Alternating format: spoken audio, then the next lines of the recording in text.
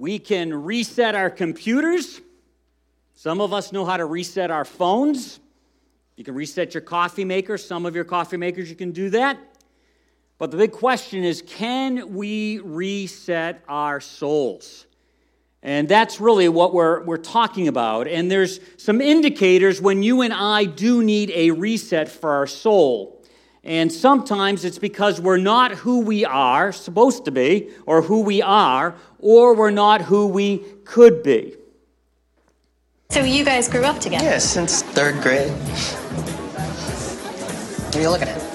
I'm not looking at it. We're not good enough for you. You looking for something else? No, I don't know. What are you, big supermodels? Oh, Jesus. Supermodels. What do you model, gloves?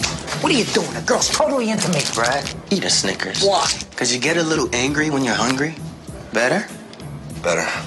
So, ladies. So, losers. Stacy, relax. I'm sorry. You're not you when you're hungry. Snickers satisfies.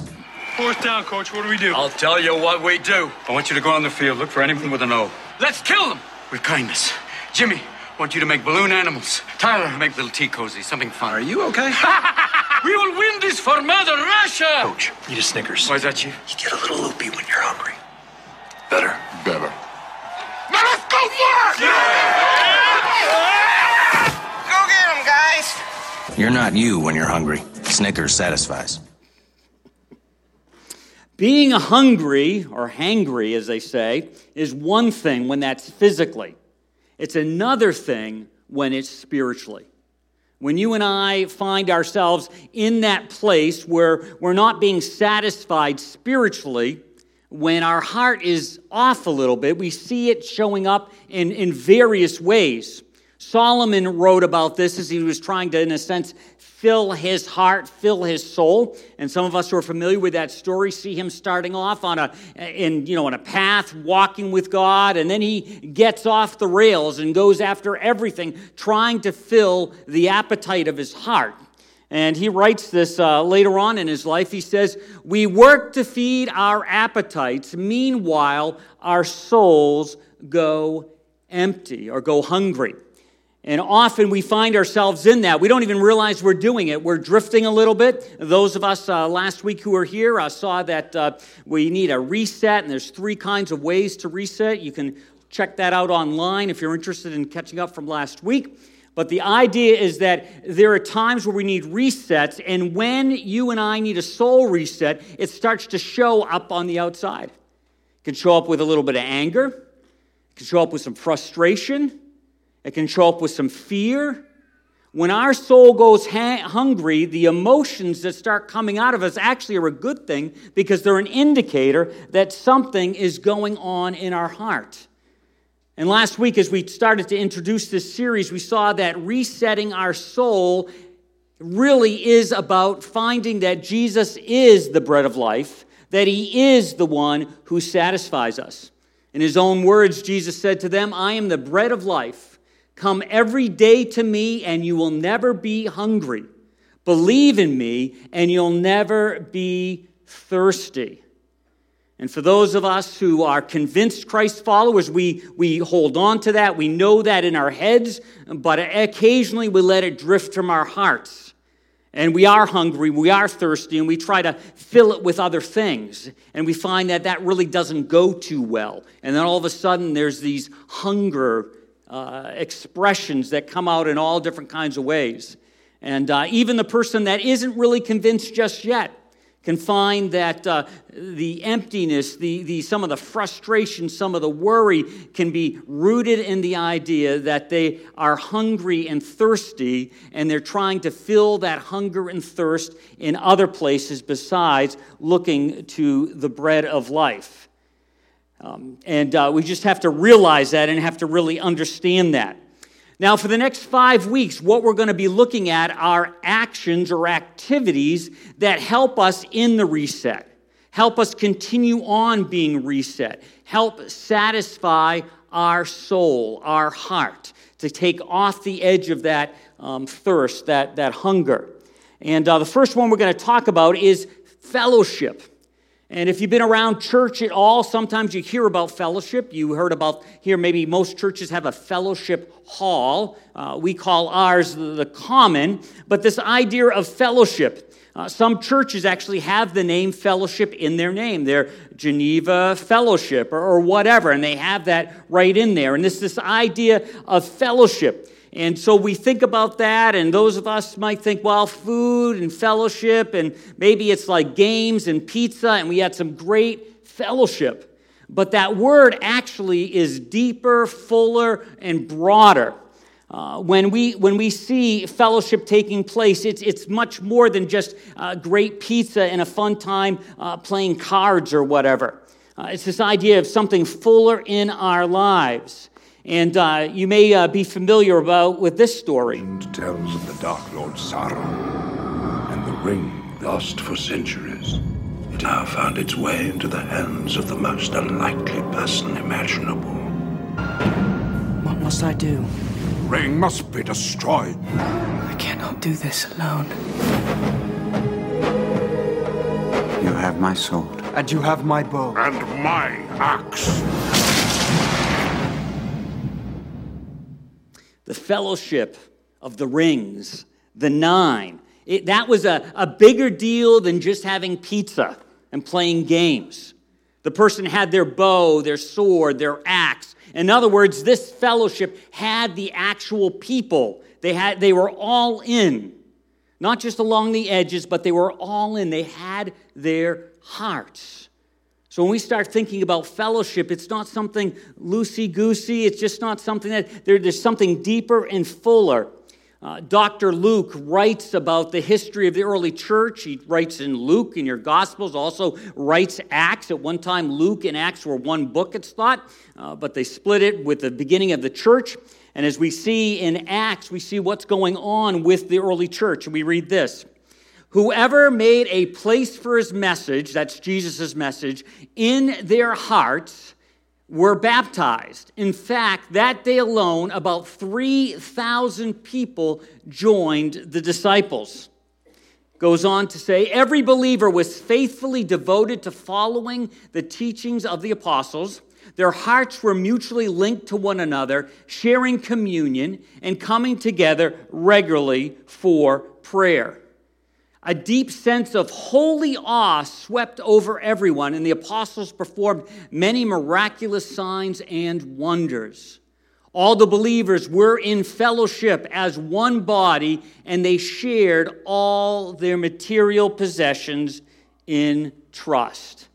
It was an amazing time, and there we have this fellowship. This was not a group just getting together for dinner parties, barbecues, pig roast, whatever. This wasn't just a group going hunting together. This was a group that were all in. They were sharing life. They had fellowship.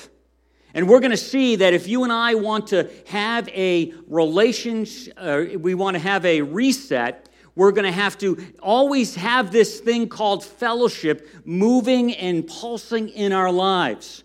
When we avoid this idea of fellowship, we're going to find that, in a sense, all 8 cylinders aren't striking. It doesn't mean you can't grow in your faith. It doesn't mean that you're not going to make progress, but something's off a little bit.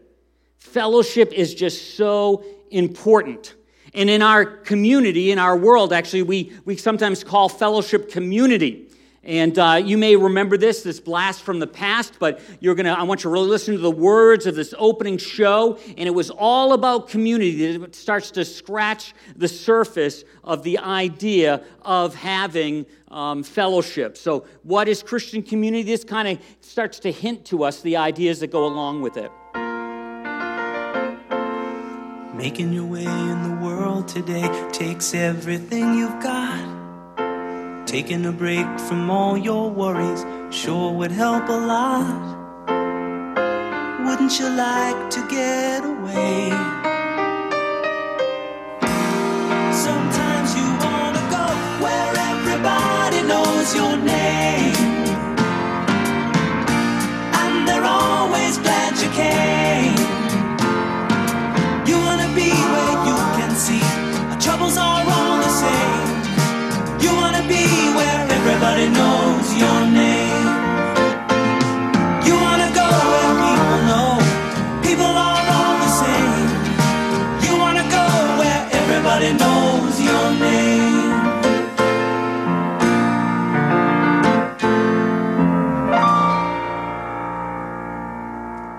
Now, being from Boston, we actually know where that place is. Cheers is what you say there, not cheers, but cheers. That story, that idea of having a place to belong, making your way in the world today takes everything you've got. And we understand that, especially in days like now. It takes everything we've got, and we want to take a break from our worries. We want to take a break from our anxieties, and we want a place where we can come and get recharged. And that's what we're looking for, and that's what the world's looking for, and that's community, and we call it community. But it can go so much farther when you add this idea of fellowship. That's really taking the word community and adding Christ to it, or Christ-centered community. A little working definition for our thought is this, is fellowship is the mutual bond that Christ followers have with Jesus and others, which flow out of sharing common attitudes, interests, and directions. It's this bond we have. When you and I say yes to Christ, when we join our lives to His, He joins His life to us, we find ourselves with this bond. The Holy Spirit connects us to God, lives with us, and we have this bond and we have this fellowship. But it doesn't just stop with our relationship with God. It also continues on with our relationship with others. And then as we share community, as we have this common drive, we're, in a sense, rowing in the same direction. As we're rowing in the same direction, we find that these common attitudes and interests and directions happen. And if you've been a Christ follower for just a little while or a long while, hopefully you've experienced these moments, hopefully maybe you're even experiencing now, where you're in fellowship with someone, where you're in fellowship with other Christ followers. Obviously, you're in fellowship with God through Christ, but you have these people that come alongside you and encourage you. Sometimes I love the fact of being a part of a community group is that when we're together and we're sharing the things that we're going through and struggling with in this world, what's wonderful about it is that I find out I'm not the only one. And sometimes I have people that are a few years older than me and have been down the road just a little bit longer, and they sometimes share and say, hey, this is what happened when we were like where you guys were at. And you're not crazy, and this is what happens. And that sharing life together, that having the same attitude, rowing in the same direction, helps me with my soul, helps you with your soul. As Christ followers, as the children of God, we were never called to be orphanages or orphans. We're called to have connection and have this thing called fellowship. Now, again, when you think of community, I think it's without that, it's kind of like a little step towards it. When I think of community, you get a little bit of a taste of it. It's almost like sometimes Cindy is cooking whatever. Let's say she's cooking meatballs, and I can smell them in the house, and that hamburger smells really good. And I go, wow, that smells really good. And all of a sudden, I see her take them out of whatever the pan is she's cooking them in, or she sometimes does in the oven, and she takes them out, and I see them start putting on the side. Oh, we're having meatballs. Oh, no, you're not having meatballs tonight. I'm like, what are you talking about? She goes, no, this is for like 3 nights from now or a week from now when we have family. They're going in the freezer. And so I get a smell of it. My stomach gets hungry for it, and there's no meatballs. Very sad thing. That happens every once in a while. And that's kind of what community without the Christ-centeredness is. You get a smell of it. You get a little bit of a taste of it. It's in the air, and it whets your appetite, but it just doesn't, in a sense, close the deal. It doesn't satisfy. You see, we need a Christ-centered kind of community. We need that kind of a thing. So as we're thinking about community, community is really shaped or really has 3 senses, 3 components. You might be able to come up with 4. You might be saying it's only 2, but let's just go with 3. And the first one, it seems a little obvious, is this idea of shared life with Jesus. When you have fellowship, when you're in the fellowship, you have a shared life with Jesus. We read this. God, who got you started in this spiritual adventure, because it is an adventure, shares with us the life of His Son and our Master Jesus. We will never give up on you. Never forget that, or He will never give up on you. And the idea is that you and I have this fellowship, we have this connection with God. I hope you're even experiencing it this morning as you're singing these songs and they resonate with your heart, and you just have this connection. You feel this connection with Jesus. These verses aren't in your message guide, but if you went to John 5 or 15, you would hear these concepts come through about abiding in Christ, this idea of being vine and branches. In verse 4, we read, "Live in me, make your home in me, just as I do in you. In the same way that a branch can't bear grapes by itself, but only being joined to the vine, you can't bear fruit unless you are joined with me." Jesus goes on to say, "I am the vine, you are the branches. When you joined with me and I with you, the relation is intimate and organic. The harvest is sure to be abundant. Separated, you can't produce a thing." And this idea is that when you and I are Christ followers, we have fellowship with God and we have shared life with Jesus. He's at home in our life, and we get at home in his life.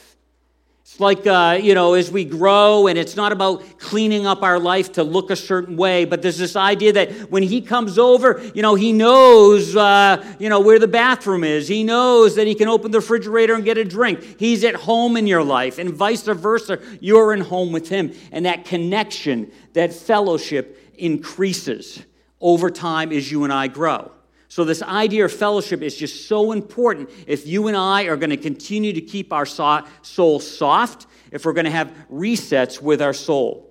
There's also this idea of, obviously, life shared with each other, that we share life as Christ followers. Now, this does not mean that you don't have friends that aren't Christ followers. We've had other times to talk about how we need to be a part of our communities, and we need to be out there, we need to be involved, we need to show up. We've talked about how we want to be a church that if we disappeared, the community would actually miss us. We want to be that kind of a church. So this is not saying, holy huddle, hunker down, ignore the world. But there is this component that needs to be a part of our life where we fellowship with others. Eric referred about community groups, and community groups is a formal example of that. Sometimes you don't need a community group. We've got some real dear friends in New Hampshire, and when we hang out with them, it's like we're doing community group. We're talking about the Lord. We're talking about what that person read, what we read, and it's all this is going on naturally and organically. That's the ideal way to do it, but to help us get in that direction, we offer community groups. So this idea again of sharing life with each other. We read in Hebrews 13:6, "Make sure you don't take things for granted and go slacking and working for the common good. Share what you have with others. God takes particular pleasure in acts of worship, a different kind of sacrifice that takes place in kitchen and in workplace and on the street." And it's this idea of sharing life together. So if you're a Christ follower, if you're thinking about becoming a Christ follower, we have to understand that fellowship needs to be a part, a rhythm, an activity of our lives. And if it's not a part of our lives, we're going to find that our heart, our soul is hungry and thirsty. You can't get away from it. Yeah, you can do it, you can separate, you can have a bad church experience and pull away, but there's going to be something missing. You're never going to get over that. And I might as well say this right here. If you're not finding that possible at Seneca Community Church, it's so important that we're not about filling a seat, that we want you to find a place where you can grow in your faith, where you can have real fellowship. So I would rather have you find a place that you say, I went to this fellowship of this church, and I found a home and it connects with me. I would rather have that than have someone come week after week after week and not have fellowship, not have this connection where they share life with one another. Now, at the same time as I say that, I can remember one time having a conversation. We'll say Abigail was her name. It wasn't really her name. And her husband invited me over because Abigail was not happy with what was going on at church at Centerpoint, and she was just restless, so they had me over for lunch, and we were talking, and it was a very nice lunch. And finally we got to the place where Abigail started to share about how she just wasn't satisfied with what was going on. And I said, well, I'm sorry about that. Obviously, as a pastor, that really makes me sad because I want to, on one hand, be all things things to all people. I want you to be connected. I want all those things to happen. And, so I get that. But then finally I said, Abigail, when was the last time you were actually really happy at a church? For let's say 5 years straight. 5 years. And she was in her late 50s. And so I'm asking her this question. And she goes, happy the whole 5 years. Not go to a church, but actually happy. Not that it was perfect, but you were just into it. She goes, not since I really was a kid. I go, well, tell me about that. Well, my dad was the pastor. And so I said to Abigail, I may be totally wrong here. Maybe it's not all the churches in southern New Hampshire that have lots of issues. Maybe it's something in your heart. Then I got up and ran out of the house. No, I almost did. Her husband's eyes, because he was okay with things, are like, bing, bing, bing. You just drop this bomb, Dave, and you just leave. Thank you very much. But he did say that, I think he said, I think you were onto something, and that's why she wasn't happy about it. She was very polite and all, but again, this importance about having fellowship, having connection, investing yourself, being a part of a place, and really being a part of a place. The other facet, the other piece of fellowship, third thing we're going to talk about is this idea of shared direction, rowing in the same direction. You ever been in a canoe where your partner that you're paddling with, you guys just are not in sync? You just can't get it. No matter what you do, you thought you were a great canoeer, paddler before this event, and you get in there and you can't get the timing right. It's just not going right. Sometimes even the canoe rocks a little bit. It's not a fun experience.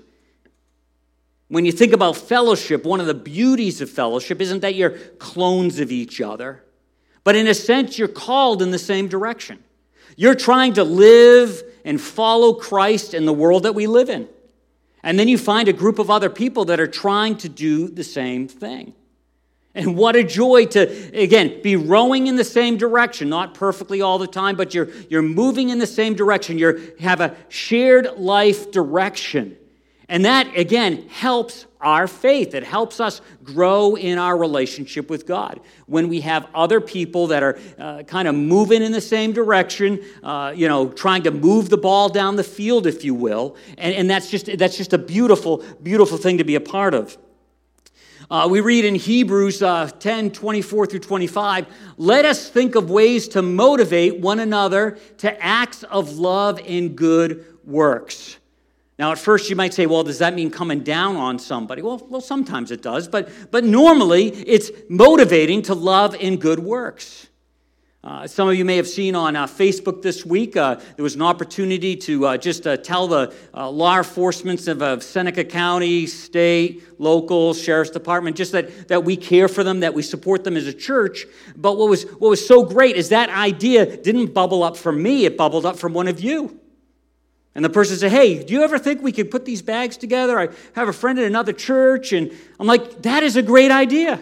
So it wasn't, quote unquote, the pastor spurring, on to love and good works. It was just a person just thinking about things. And she got a bunch of people together. And I think they gave 100 bags out of goodies and things like that, just to let them know we care for them, we support them, we have their back, and all those kinds of things. And that was great. But that happened because of fellowship. That happened because of sharing a purpose. And we articulate our purpose. It isn't the exact perfect way to articulate a purpose. You can say it a bunch of different ways, but we talk about making a difference in people's lives wherever they are. And so that's the way we live out the Great Commandment and the Great Commission.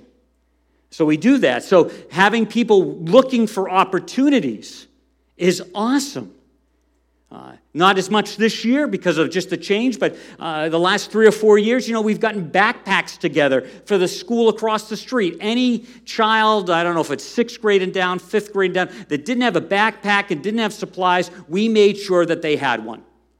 And it was just a great way. But again, those ideas just percolate up from within. So we're, in a sense, motivating one another to live the life that God has called us to live. And that is really, really cool when that happens. Goes on to say this, in fact, we should come together even more frequently, eager to encourage and urge each other onward as we anticipate his return. And that's anticipate Christ's return. Anticipate when he comes back and sets things right. So in the intermediate time, we know that time's short. It's always one day shorter, right? And we know that it's short. So what do? We have a sense of urgency, and we want to encourage each other onward. We want to be growing, and we want to be sharing Christ's love. So it's great when we have the same direction. The same direction. So what are the kinds of things that can get in our way when it comes to having community? What impacts community? And these are going to be very obvious to you, but again, some of these obvious things are obvious up here, but when it gets worked out into our life, there's a disconnect. We hear it, but then we don't stop and say, how do I avoid this? So the first one would be this, increased mobility. We're mobile, so we come and go. We sometimes are moving all the time, from here to there and all this kind of stuff. So we never have enough time in one place. I might actually put a forward slash next to that and say increased finances also interferes with that. It means that we got to be more mobile and do more things, so we don't have time to spend with other people because we're always on some other kind of thing. And so we need to be aware of it, that a lot of our blessings can become, negative impact when it comes to, in a sense, living out this idea of fellowship. There's also the idea of modern conveniences. My dad used to love to tell the story, still loves to tell the story, about how when he was growing up as a kid, there was no air conditioner, so what all the moms would do in the afternoon is they would all get under this big oak tree, about a half a dozen of them, and especially in the summer, and they would, because it was so hot, they would, shuck peas, they'd just be over there, talking and doing all this pea work and all this kind of thing, and they'd be all over there. So once we got air conditioners, once we didn't have to shuck peas, which I'm kind of happy we don't have to do, some of you like doing that, but, then all of a sudden some of these modern conveniences actually cause us not to be as engaged with people. Text messaging. I love text messaging, but again, this can be one of those things that can all of a sudden limit our fellowship with other people.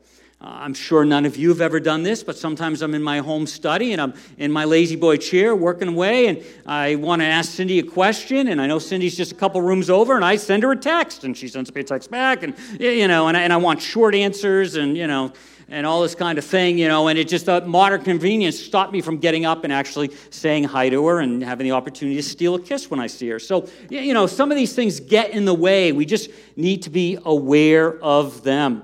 Also, obviously, there's this whole idea of rise in social media, all these ways to connect, and if we're not careful, we find that actually limits connection.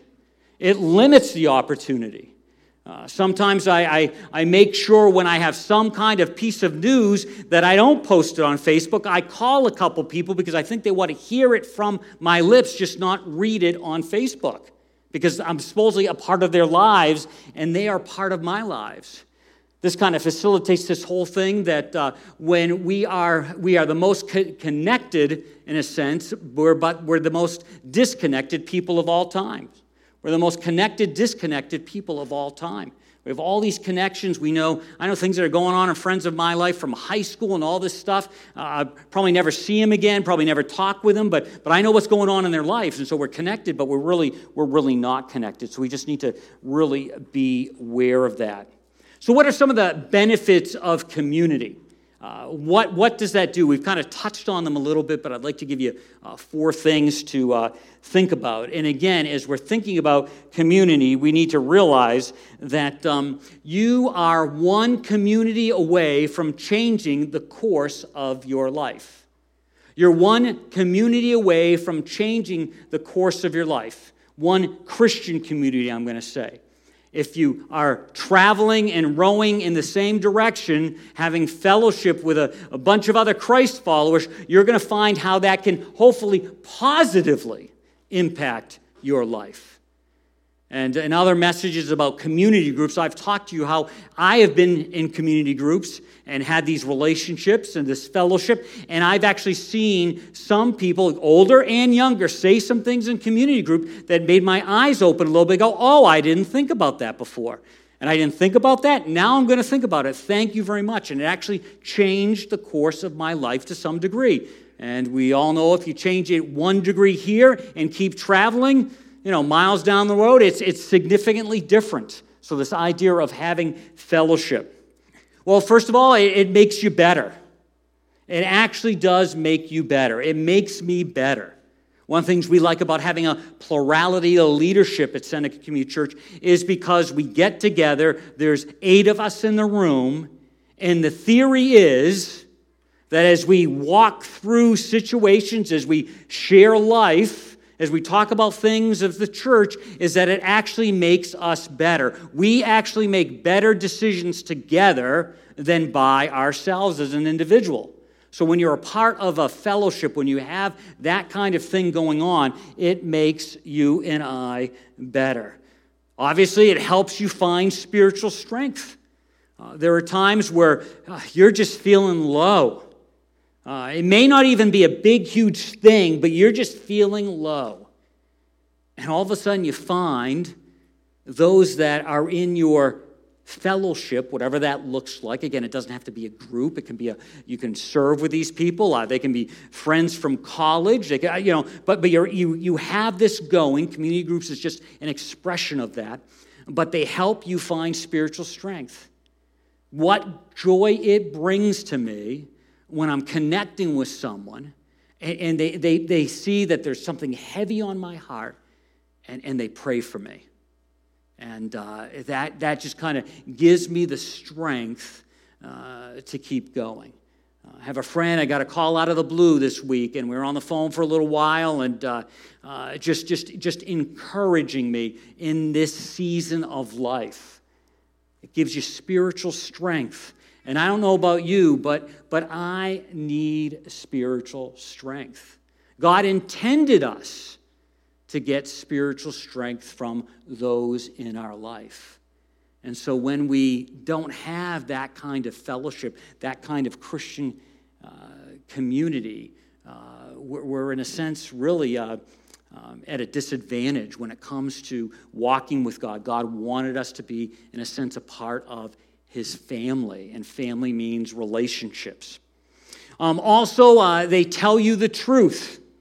Sometimes that hurts a little bit, hurts a lot, but they tell you the truth. And some of us absolutely need somebody in our life who tells us the truth.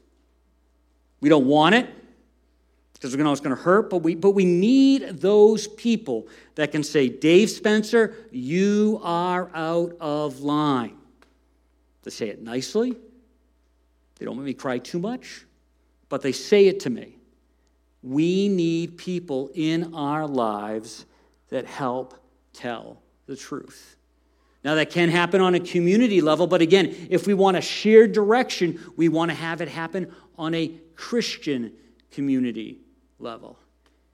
As the Big Bang Theory TV show wrapped up, the star of the show wins the Nobel Peace Prize or Nobel Science Prize. He's just after that all of his life, and he's pretty arrogant if you've watched him and operate here and there. But it's interesting. All of a sudden, there's this moment where they've told him the truth, and in his most celebrated moment, this is his response.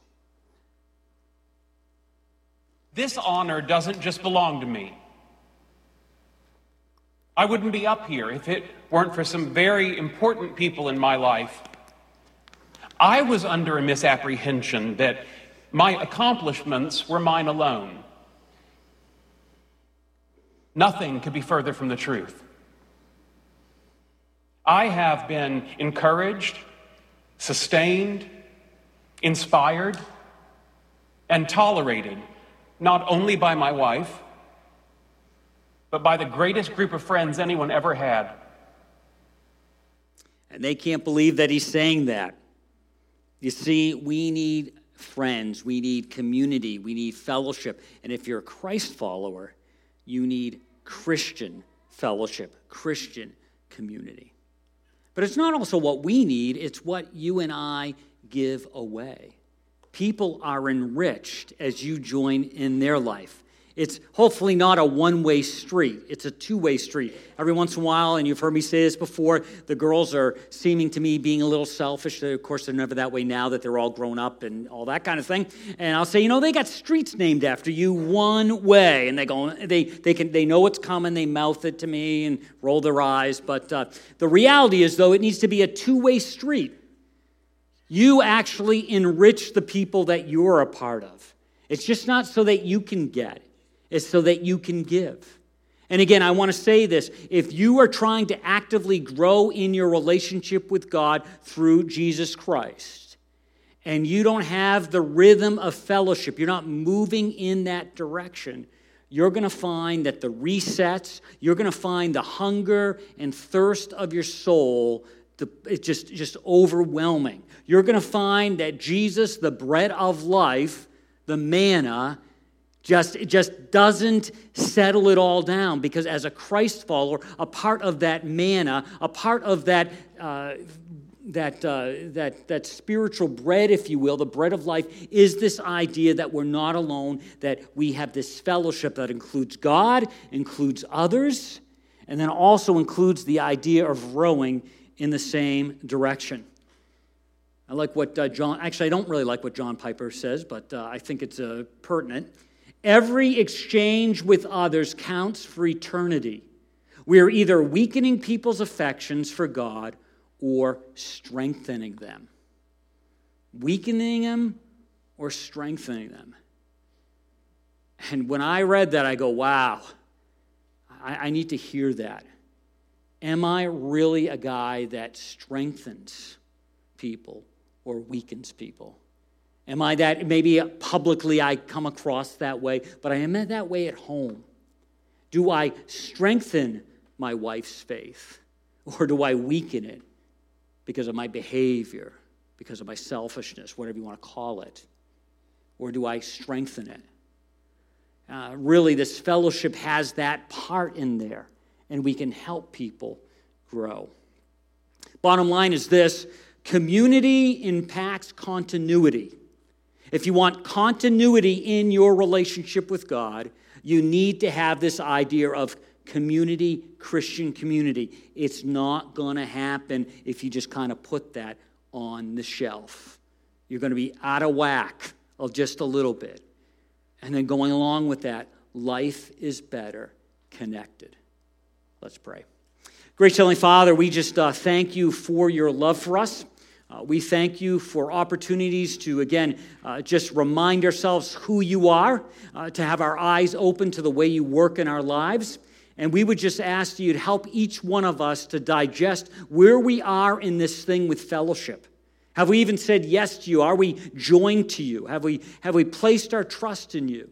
And if we have, are we regularly trusting in you? Are we joined to you? Are we finding ourselves giving and receiving in relationship because we're rowing in the same direction? Lord, all of us from time to time need a kind of reset in our life. Sometimes dramatic, sometimes not so dramatic. But help us to see that fellowship is a part of that process. We thank you in Jesus' wonderful name. Amen.